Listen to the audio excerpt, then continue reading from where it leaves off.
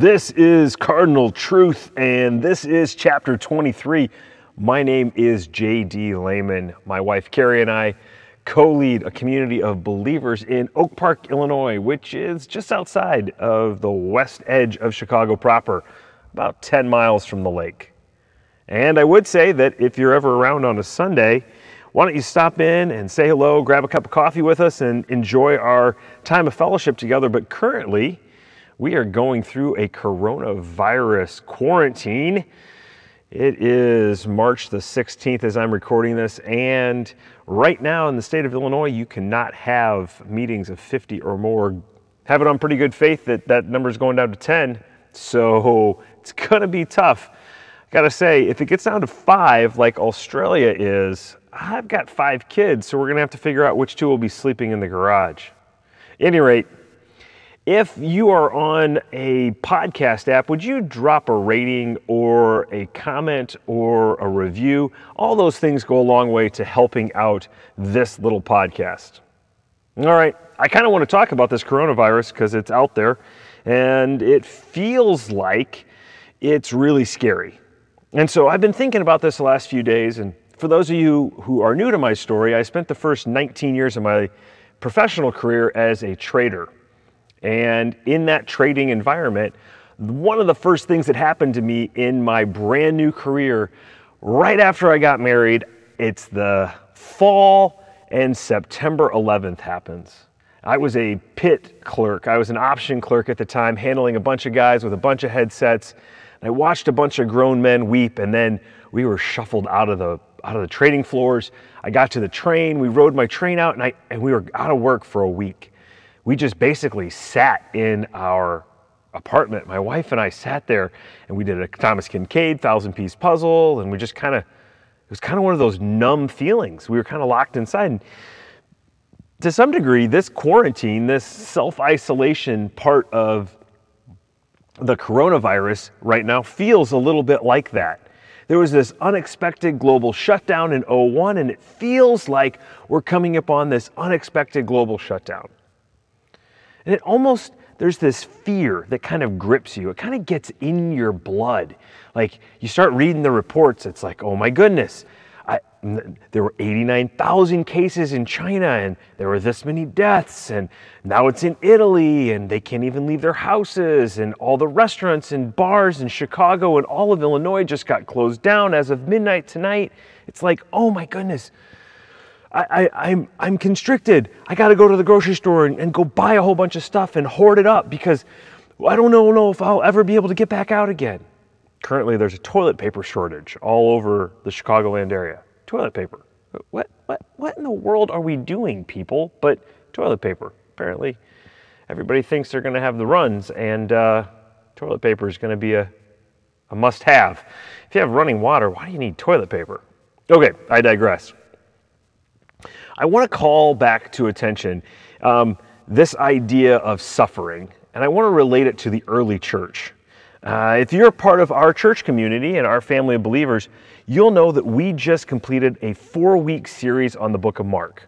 And it was kind of one of those topical overviews, but it was really amazing to kind of dig into it and to see that the book of Mark, which was probably written between 63 and 69 or 70 CE, was written to a primarily Roman audience or Greek audience. And it was this idea that this is how you go through suffering.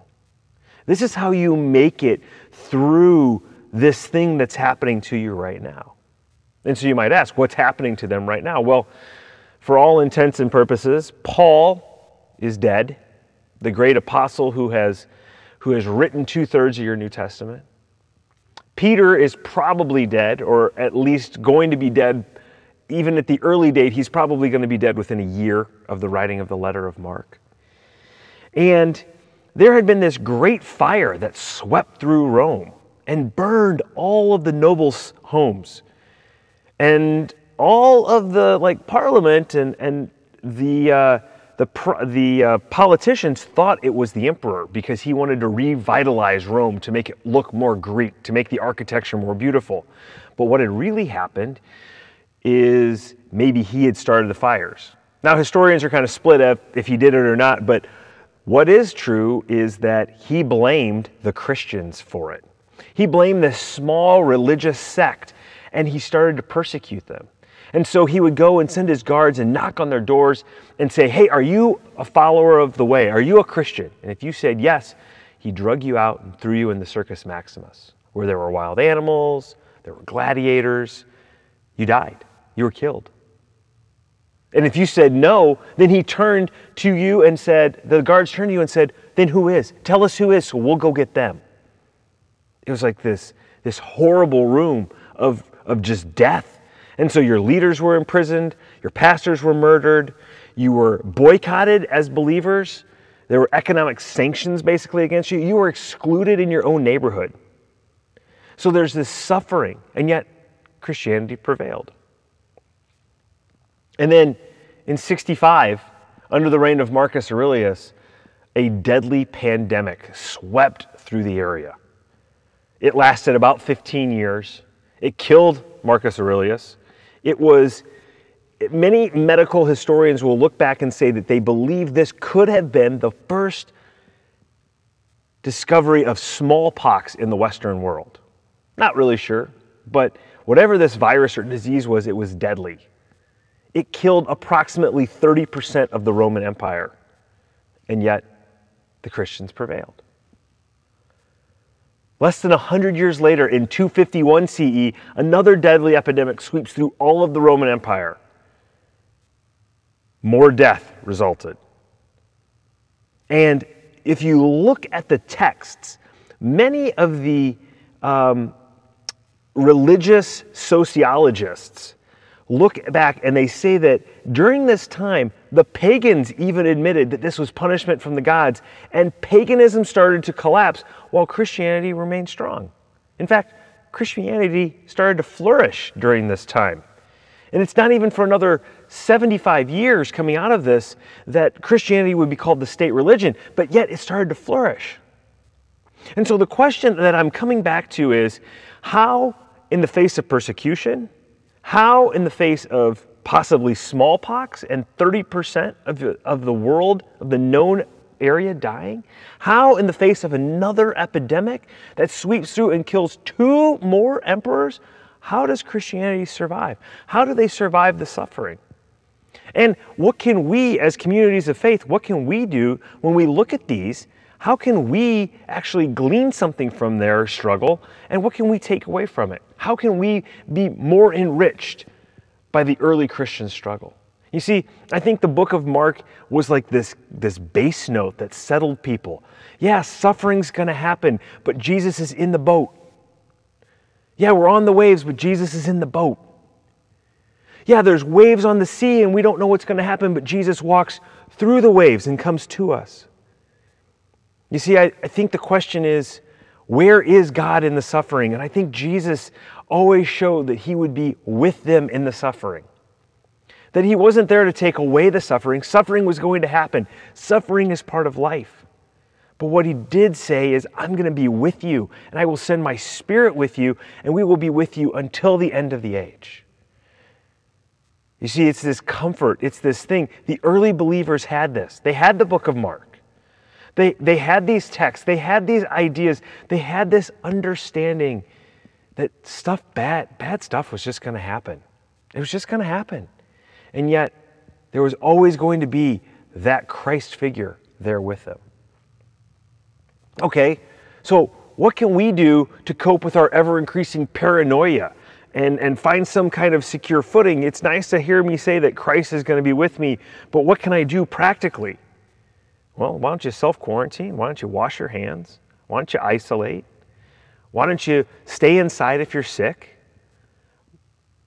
You know, those are like super practical things. Like, that's super smart, practical, easy. But there's also best practices for believers.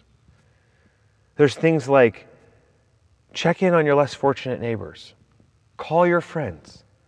Check up on the elderly couple that lives at the end of the block. Pray for the sick. Intercede for a divine solution to this problem. Pray for our elected officials. Acknowledge the fear. Yeah, acknowledge that you're afraid. but don't bow to fear.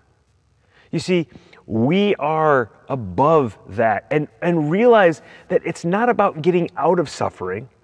It's about having Jesus come and stand beside you as you both walk through the suffering, as you walk through the waves. Yeah, you know, my policy right now, we got to figure out how to stay safe. But I also, as a leader of a community of faith, I have to figure out how to continuously be the hands and feet of Jesus. Okay, these aren't coming out as regularly as I would like. If you're listening to this in arrears, hopefully this whole thing is blown over. I'm really thankful for the community that has surrounded this little project of mine. Thanks again for listening. Remember that regardless of what you're walking through, you will turn around and you will look back and you will see that goodness and mercy were following you the entire way. Thanks for listening to this podcast. If you enjoyed, please rate us and subscribe. All of the music was created and produced by Hello Wonder Music. You can find them at hellowondermusic.com. For more information about JD and the church he and Carrie co-lead, including our weekly podcast and upcoming events, please visit greaterchicagochurch.com.